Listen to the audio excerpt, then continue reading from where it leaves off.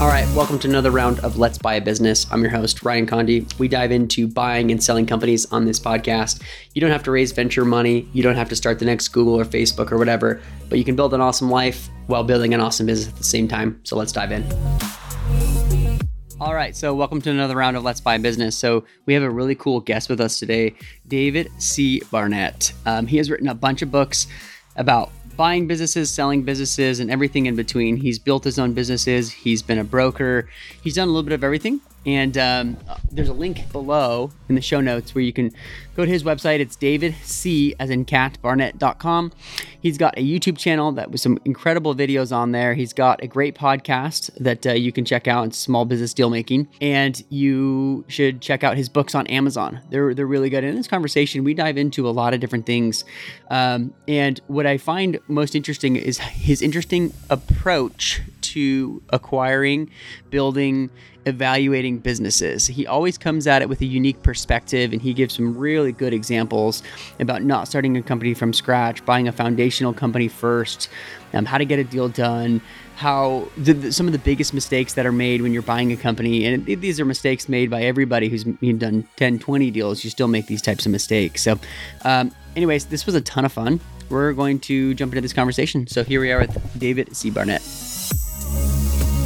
Awesome, David. Welcome to the show. Hey, it's great to be here, Ryan. David, I'm super excited to have you on. You and I hit it off.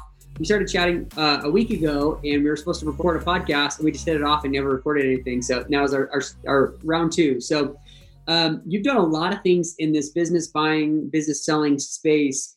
Tell us a little bit about your background before we dive in. Yeah, sure. I'm one of those people who, for the longest time, ever since I was a kid, thought I would be involved in business, and started to, create those childhood businesses that a lot of us have. I live in Canada, so my first business, of course, was shoveling snow off the neighbor's walkway, and got into anything I could that would make money. And I got the idea in my head that going to university and getting a business degree would be a way that I should get into business. And it took me a while to realize that what they were actually turning me into was what I now refer to as a Fortune 500 bureaucrat, where you're kind of like this middle manager person in a big company. But I learned a lot there, and I value the education, because when I got out of university, one of the first jobs that I had was with the Yellow Pages. And so I was visiting, this was back in the mid 90s. So I was visiting the owners and managers of small and medium-sized businesses, trying to understand who they were looking for clients, and trying to understand how they made money, what their business model was. And I was able to kind of like look at what I learned, from a more theoretical point of view, studying things like finance and stuff. And I was able to learn about business. It was only later when I actually had a business fail. It was my debt brokerage business. I was helping people to get loans and leases and commercial mortgages and factoring facilities.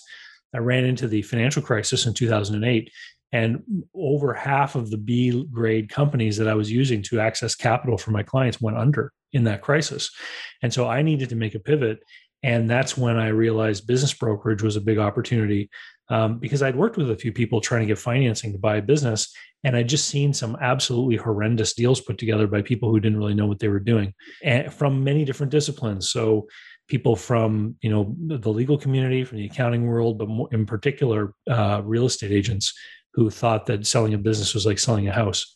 And so I saw people lose deposits. I saw people get into deals where things like operating capital weren't understood correctly, and, just devastating situations for people. And I thought to myself, who is supposed to be doing these deals? And where I was living, there was, basically just a small handful of people that called themselves business brokers. And when I started to look into it, I realized that there were some big franchise names in that space. And there was this organization called the IBBA that had been doing a professional designation since the 1970s. And I decided, you know what, I'm going to get into this, but I want to do it right. So I joined up with one of these big franchise names that gave me access to training. And I spent a week in Ottawa, a week in Atlanta, a week down in Orlando over the course of a 3-year period while I got into business brokerage. And I became the first person where I lived to ever achieve that designation. And it gave me training and a better understanding and to know how to do these deals. So I ran a business brokerage office for almost 4 years, did 36 deals while I did that. And it's Ryan, I can tell you, it was a pretty crazy business, a roller coaster cash flow. And eventually I ended up leaving because I just had a horrendous time creating any kind of family budget that I could depend upon to support my kids. And I went through a divorce and decided I had to get out of it. So I became a banker. And a few years later, just like that Al Pacino character, they kept pulling me in. My phone kept ringing, and I eventually re-entered the space, but using a consulting model instead of being a broker that earned a commission.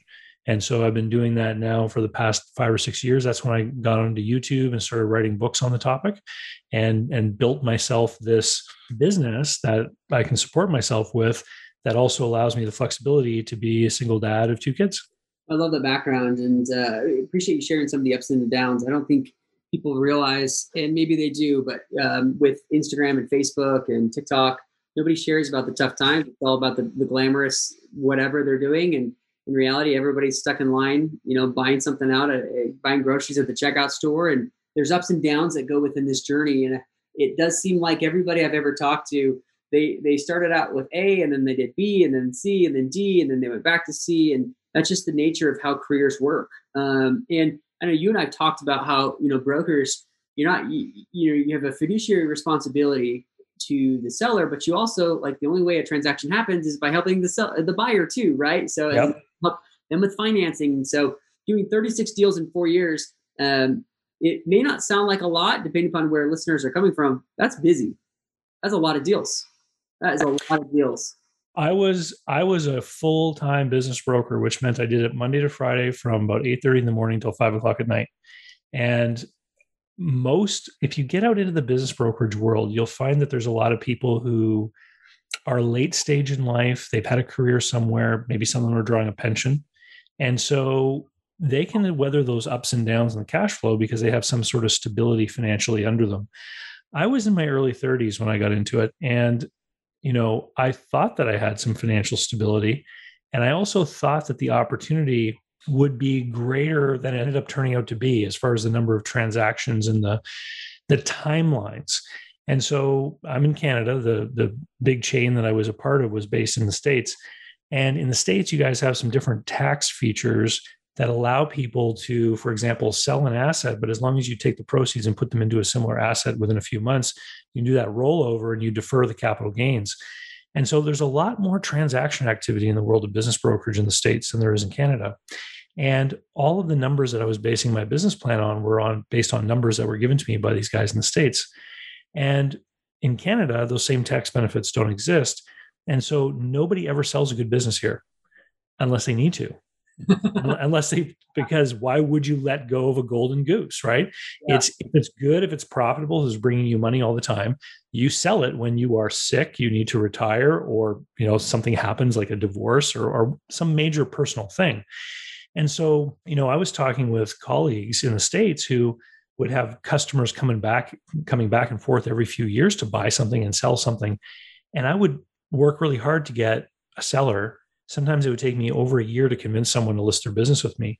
Then it would take me a year or two to find the right buyer and to help that buyer put the financing and everything in place and then do the deal. And then I would never do business with either of them again. There was only one exception, or maybe two. There were two people that came back and bought more than one business from me. But they were really the rare exception. Most people would come and do business with you once. And so I completely underestimated the customer acquisition problem of being a business broker. And, for a lot of brokers, even in the States, if you're selling for someone who is retiring, they're probably not coming back. Yeah, absolutely. And I think every business out, maybe there's been 2 or 3 businesses I've ever seen in my entire life that didn't have a customer acquisition problem, or they thought it was going to be this and it ended up being this, right? Customer acquisition is just hard, and you have to be optimistic as an entrepreneur, or else you wouldn't do this. And so you're always overly optimistic of how fast you can acquire customers in any business, because that's just the nature of it. It's always going to be harder than you think. You've written a lot of books. You have tons of YouTube videos that are absolutely fantastic. We'll link to a lot of those. Before we jumped on our call right now, David, I read your book, Smarter Than a Startup. So yeah. I'll ask you a few questions about this book because I love this book. And the concept of it, I'll let you. Actually, I'm not gonna. I'll let you jump in. Tell us a little bit about the concept of Smarter Than a Startup and what it's about. Yeah, sure. So I run into a lot of people who will find me on places like YouTube, and it's because they eventually come upon this idea of buying a business instead of starting one. And usually, when you talk to these people, you find out that their journey began with a dream of an entrepreneurial creation. They thought, oh, I'd like to be in business one day.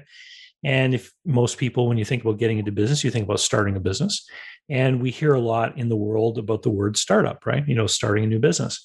And it's only when people realize just how risky that is and the failure rate for new businesses that they will eventually come over to this idea of, well, maybe I should buy something that already has customers and processes and sales and everything in place. And so I had this one customer who bought a pizzeria, and he had a background from the cookie industry. And what he decided to do was he decided to start a cookie business in the pizzeria by using the oven in the kitchen in the mornings before they open for lunch. And it was, I thought I was a pretty smart guy at the time, but it took a few years before what he had done really gelled into this notion or concept in my head. And then, I only wrote the book, I think it was in 2019. But the whole idea that if you have an idea of what you would like to do, maybe there's a business you can buy that has the resources you need for your startup, but that business is already functioning and operating and already has a positive cash flow. So you buy the existing business, you keep running that business, and now you don't have to worry about runway or how long into the future your savings or your capital is going to last. And then you use those resources of the company you just acquired to become the basis and the foundation of this new thing that you want to create. The sponsor for today's episode is Live Oak Bank. Live Oak Bank is a seasoned small business lender providing SBA and conventional financing for search funds, independent sponsors, private equity firms, and individuals looking to acquire lower middle market companies. Live Oak has closed billions of dollars in SBA financing and is actively looking to help more small company investors across the country. If you are in the process of acquiring a company or thinking about starting a search, contact Lisa Forrest or Heather Andressen directly to start a conversation, or go to liveoakbank.com/let's buy. That's liveoakbank.com/let's buy. I've actually seen this done a couple times, but it never occurred to me that's what was happening. And I think this isn't talked about enough. So let's unpack that a little bit. You gave a great example of someone wants to start a cookie business. Rather than go out and spend tens of thousands of dollars, maybe hundreds of thousands of dollars on equipment, space, rental space, a truck, all these things, the local Department of Agriculture laws that you have to do because you're producing food in this facility, and sign a long-term lease and do all these things, you have all this risk associated with starting this business. They went out, acquired something that had everything they already needed, and they would just probably downtime in the morning, because who eats pizza for breakfast other than my 3-year-old? He does. He loves pizza. Other than that, you could probably cook in the morning, right? And that's kind of what you talk about it in your book. And you're able to launch your dream idea by a cash flowing asset. And it's not just that you're getting paid to launch it. It's also, you didn't have to go spend $100,000 or $200,000 on the equipment and the build out and the leases and all these other pieces. And so one thing that I talk a lot about is using underutilized assets, or finding businesses that have underutilized assets. And I typically look at it as this business has, or this e-commerce store has 80,000 emails, but they don't email them, right? And that's kind of one example. What I love about this is you've kind of flipped that on your head and said, it can be a completely unrelated business, but the infrastructure is there to launch your other idea. Yeah, well, this is what big businesses do, right? Like Microsoft, Google, Procter & Gamble, they have all of these resources, all these people, all of this infrastructure in place. And, a consumer products company might launch several new things every year. And they have the people on staff. They've already got the trucks, the plants, the equipment, the distribution, the sales, and they try to see what will float. And if it doesn't fail, it doesn't work, then it just kind of fizzles out. But this is how they keep refreshing or renewing their line of products that they have to sell. And so, just like we started off in the beginning, you take what you learn in school about big companies, try to apply it to small businesses. And this is a great example of that. The other piece that became apparent here too is you might have people in this pizzeria who are also interested in pizza or in cookies. And so part of it is you can start figuring out who is already selling to your demographic that Yep. doesn't necessarily compete with you.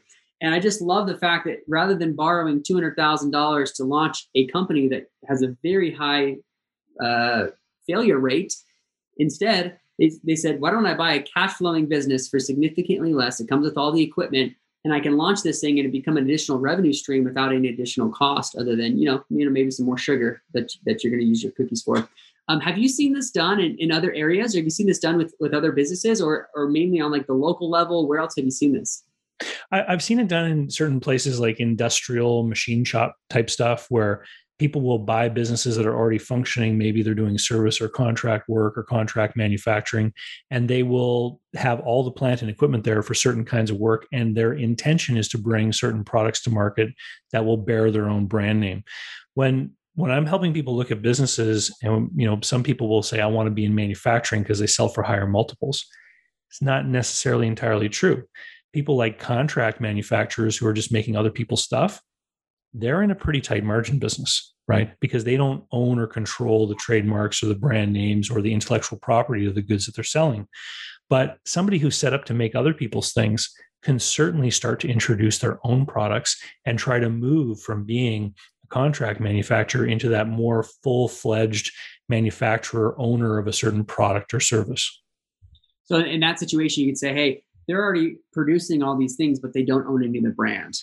Yeah. Instead, they should launch a separate brand. They could still produce the contract manufacturing, but they have the facility and probably downtime with their equipment to launch their own brand. They would have the full margin. They would be able to control the ups and the downs because a lot of times contract manufacturers are reliant on the brand for sales, right? And sales and marketing. And, if you're relying on someone else to do all your sales and marketing, you just don't have a lot of control over that business. And things like downtime, right? So one of the challenges that often happens when the labor market gets tight is that you might have some really good workers, and all of a sudden your pipeline of contracts starts to dry up. You're hesitant to lay them off or let them go because you know that they will find work someplace else. And so is there a way that we can do something where maybe we increase our own inventories of our own products when the contract work is down so that we can keep these guys on staff and we don't necessarily let go of people that we might have a hard time replacing? Yeah, there's, especially right now, I don't know how the labor market is in Canada, but it's incredibly difficult to find people to hire. Just right here. And everybody seems to be hiring and there just isn't enough talent pool to go around, right? That's what we're experiencing in most places here in the US. Yeah, it was same thing happened here. And, a lot of it had to do with assistance related to helping to get through the virus issue and all that kind of stuff. Yeah, absolutely. And hopefully as we start coming out of that, people getting vaccinated, that things will start to bounce back. In our conversation last week, we chatted about a few different things. And one of the examples you gave this amazing example of building rapport. And I talk so much about rapport because buying and selling isn't just like a one-time transaction. You don't walk into the store, buy a pair of Nikes and walk out and you never talk to that store owner again. That's a very different transaction than buying a business and selling a business.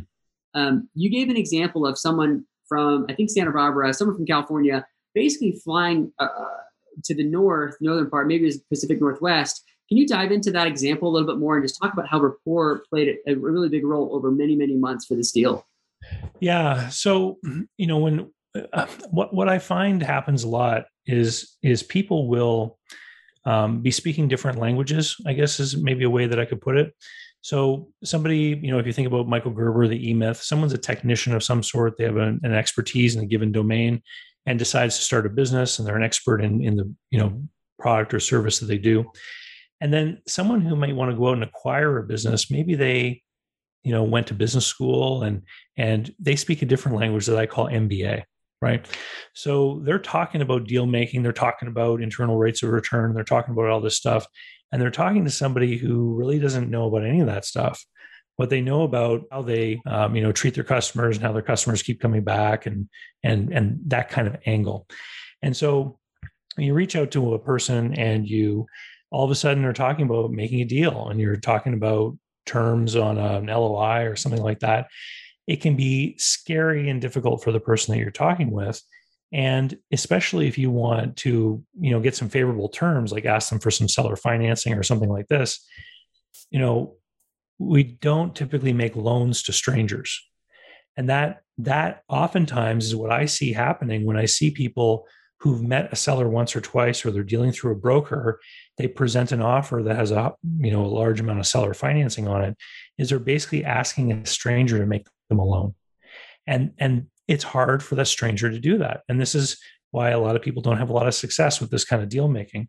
And so, what I encourage people to do is they have to build a relationship, and that can take a while. So, in the case that you were talking about, the buyer and seller had met through a broker. They had had a few phone calls, and I suggested to the buyer, get on a plane, go up there. And initially, he was like, "Well, do I really want to spend a full day and a plane ticket and all that kind of thing?" And I was like, "Yeah, you need to." And more than anything, it demonstrates to that seller a commitment and an investment just in getting to know the seller and the business. And so, they spent an afternoon together. They got to know each other. The buyer had a chance to learn or the seller had a chance to learn who the buyer was.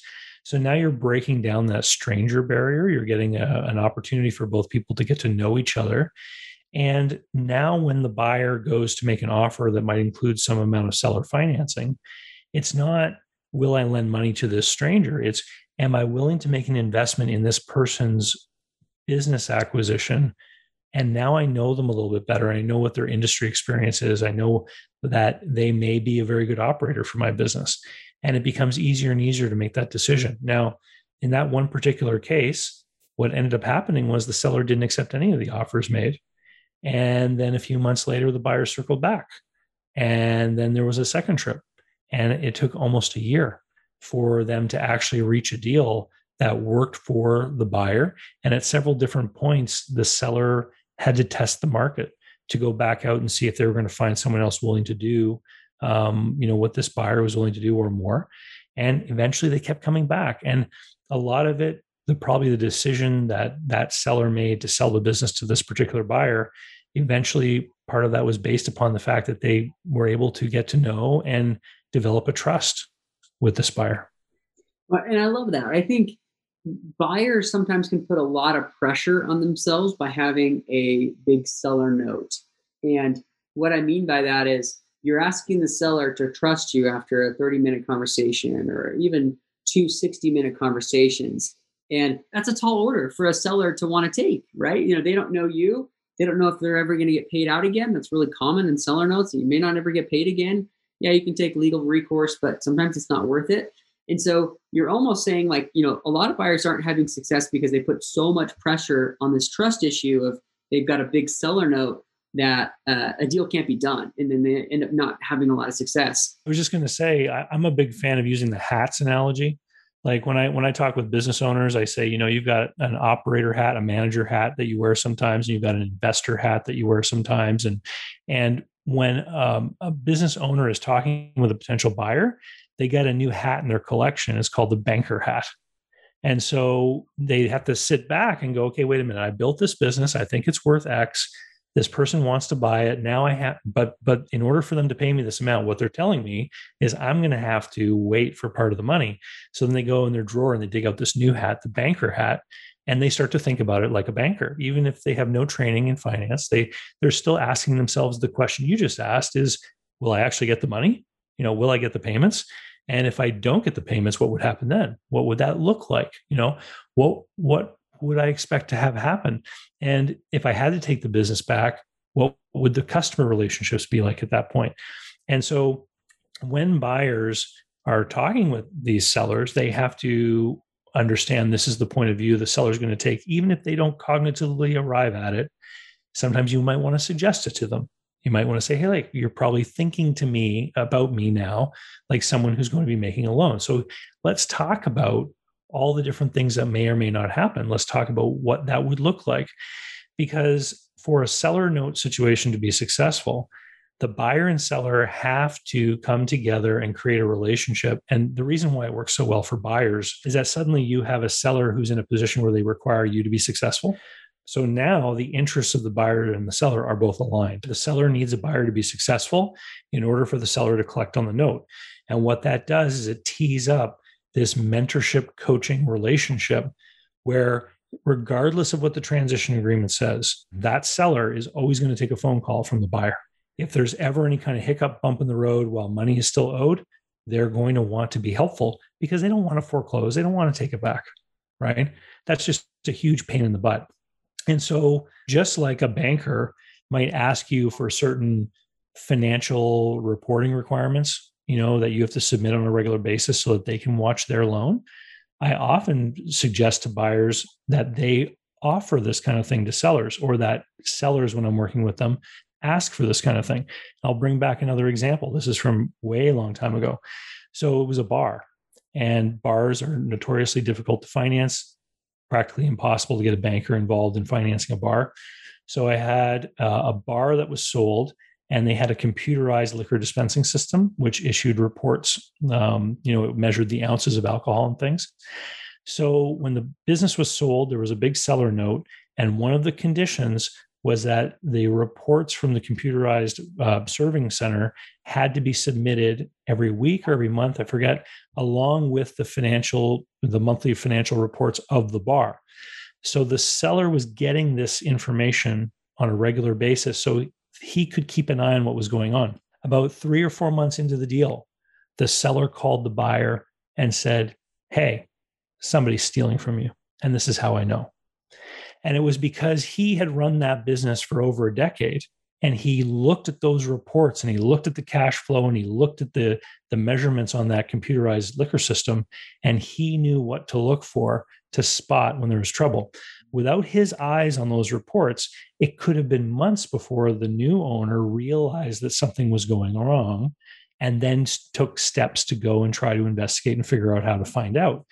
With the seller looking over his shoulder at this stuff, because again, the seller had an interest in his success, it was spotted right away. And he was able to take action with guidance from the seller on how to figure out who was doing what. That's so critical. I love the mentorship/coaching model that you brought up, because sellers know the business better than the buyers do, and they will years potentially after that. You got 10 years of running a business, and you really, what a seller note does is try to get the seller and the buyer on the same page and try to get them going in the same direction. And in both of these examples, you've talked about how the buyer eventually was able to get the business on their own terms, in terms that made sense with their debt payments and stuff, but also keeping involved the previous owner so that these hiccups could happen before it got to the point where you're going under, right? Yeah. At what point does that stealing stop? Well, you don't know, right? They get bolder and bolder, and you may not pick it up because you haven't run this business. You don't know the margins should be X, and now they're coming in at Y. So with all the deals that you've done and seen as a broker, you've bought your own businesses, you've seen so many, you've done a lot of different teardowns. You brought up an interesting point where small businesses, aren't like Coca-Cola, right? You give an example of Coca-Cola has amazing drivers. They don't hit anybody. Their trucks are serviced all the time. They have everything working like this well-oiled machine. And that's why Coca-Cola is this multi-billion-dollar company, right? And you kind of talked a lot about how small businesses can go under, and they do go under. So what are some ways that a potential buyer and a potential seller, because no seller wants to see their business go under, and even if they're not involved anymore, what kind of steps can they take to ensure that, those small businesses don't go under? It comes down to having a realistic cash flow forecast, I think. Because here's what happens when you get out and you start looking at businesses. The business brokerage world has brought about certain ways of looking at these small businesses. So they'll break down the cash flow to an EBITDA or to a seller's discretionary earnings level, and then and these are not perfect levels of cash flow, but it's the only way to really kind of try to compare two different small businesses that may be in different parts of the country with different circumstances, different conditions, especially when you're trying to compare two businesses in the same industry. But here's the problem that happens is I meet so many buyers who look at that seller's discretionary earnings number and they go, if I buy this business, that's the money I get. And I keep reminding people, no, it isn't actually. Out of that number, you need to take some money home to live on. You're going to have to pay taxes. If you have any kind of positive cash flow out of your business, the government's going to want some. This number is before interest and debt service, and you will have loans, you will have debt service, you will have interest. That's got to come out of there too. And depreciation and amortization are always added back because they are non-cash expenses. But as Warren Buffett likes to say, the tooth fairy doesn't pay to replace your equipment. So what amount of this seller's discretionary earnings is going to be required for replacing equipment and stuff? I did a video about this a few weeks ago where I talked about it. But so when you actually look at what real money is available and what money is available for cash flow, and then you act in a conservative fashion, I'm a big naysayer about things like the SBA's requirements for debt service coverage. They're way too low. You want to have a generous coverage ratio of free cash flow to what you commit to in a debt service, because businesses are asymmetrical systems. What does that mean? It means that a 10% reduction in revenue could be like a 50% reduction in profit, right? It depends on what the ratio is between your fixed expenses and your direct expenses, your cost of goods sold. But you can have businesses with high fixed overheads where a tiny decline in revenue can be a huge decline in profit. When you want a business to be successful, what a good banker does is they look at a cash flow forecast and they say, what if things go wrong? Will I still be able to get my loan payment? And one of the biggest problems I notice from sellers is that they have this risk avoidance mentality where they want to get their seller note paid off as quickly as possible. So they get their money out of the deal as fast as they can. And they will inadvertently put that business in jeopardy because they will create the very cash flow drain that will cause the new owner to run into trouble. And so I always recommend that people create as detailed as possible a cash flow forecast that can eventually become part of the negotiation with the seller, so that you can actually show a seller why the seller note has to be over 6 years, it can't be over 3, and what dangers are created if the seller note is too fast. I'm also a big fan of building in our crisis clauses into seller notes. If the seller were to insist on having a shorter note, then you might put a clause in there saying, well, okay, in any given month, if my revenue is below a certain figure, then I'll have the option of an interest-only payment that month, so that I get to hang on to some of my cash. There's all kinds of things you can do in advance to make sure that you have different leverages and paths and tools to help yourself out in the future as a buyer. And it can be often a lot easier to negotiate that up front rather than wait for a crisis and then go back kind of cap in hand and say, like, we need to work this out. Again, you want to have full communication all the time. You want that seller to know what's going on with you, and for you to willingly set yourself up for a potential crisis. It doesn't look good. I'll give you a little insight, Ryan. I've had sellers say this to me before. They'll demand a shorter note, and when the buyer shows them why that's not feasible, the seller has a greater degree of respect for that buyer, because they're demonstrating their expertise and capability as a manager. They're showing, this is why we can't repay you in such a short period of time. You're going to endanger the business. And if you endanger the business, chances are you won't collect on part of the note. What's kind of cool about this is I actually did something similar to this on one of the deals that I bought. And I didn't know I was doing what you had talked about, but basically we created a cash flow forecast and the seller wanted it faster. And we basically just went back to them and said, based on if we hit X, Y, and Z, we're going to have these types of costs that you don't have now. We actually can't do that. And it instantly changed the conversation to like, oh, you're right. Like, yeah, that actually wouldn't work in that scenario because the business would be in a different stage. We would have different costs associated with it. And I can absolutely tell you that saved us from getting into a potential tricky spot. And it wasn't, you're coming about this and explaining it in such a simple way and it makes sense, but we did this, we kind of fell into it trying to save ourselves from getting into something that we couldn't actually service the debt. So, and this was the debt on the seller note, which was really important. And I do love the fact that you said it will increase a lot of respect. And so what I have typically found is when people are emotional and push back, other people are emotional and meet them too. But if you come to the conversation with data and say, hey, look, like, we love your business, it's great, but like, we can't do this because of X, Y, and Z. Let me show you why. And you just go to them and say, am I wrong? Like, am I missing something in the analysis? Is my P&L wrong? Is my cash flow statements wrong? Like, where am I missing this?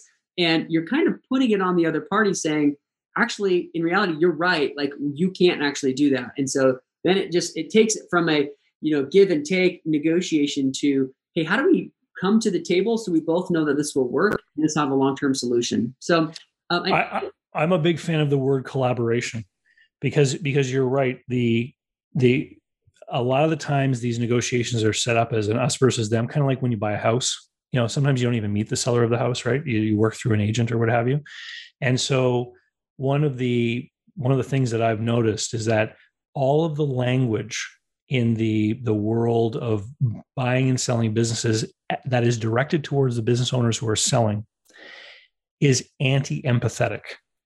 So let me expand on that. What I mean is that if you look at the titles of the books available about selling your business, if you look at the messaging from business brokers, from M&A firms, it's all about, we'll help you get the top dollar, maximum dollar. We're going to get the highest price. We're going to get you the greatest value, right?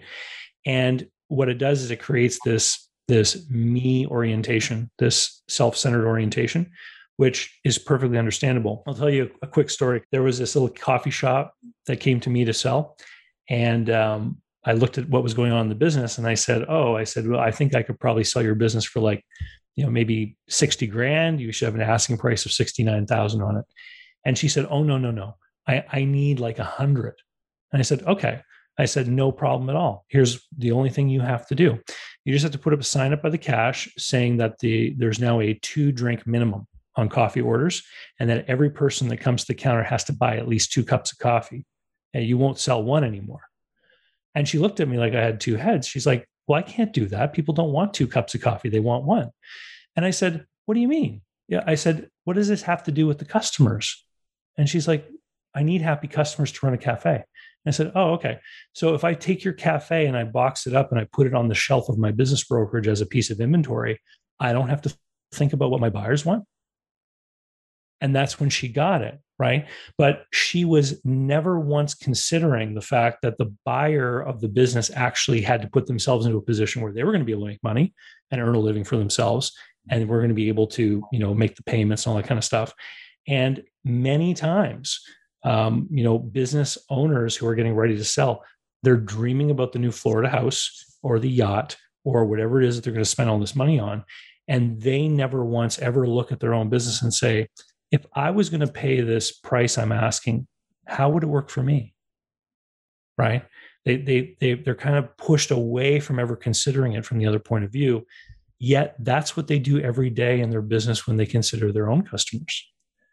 They always think about their customers' needs in their own business, but when they get ready to sell, they don't necessarily think about the buyer. You got to take that seller hat off, the operator hat off. You got to put a buyer hat on. What are you going to look for in your own business if you were going to buy it, right? And what does it make sense for you to be able to do that? With just a couple of minutes left, I know there's a lot of places people can find you, find your books, learn more about you with your YouTube channel. Where can people find and follow you? Oh, well, the easiest place to go would be davidcbarnett.com. It's where my blog site is, and you'll find links there to my email list, and my books and stuff are on Amazon and on YouTube. You just search David Barnett and you'll find me. And I try to put out new videos every week, and they also end up on the audio stream. And so, if you look for David Barnett, you'll find me. David, thank you so much for a few minutes of your time.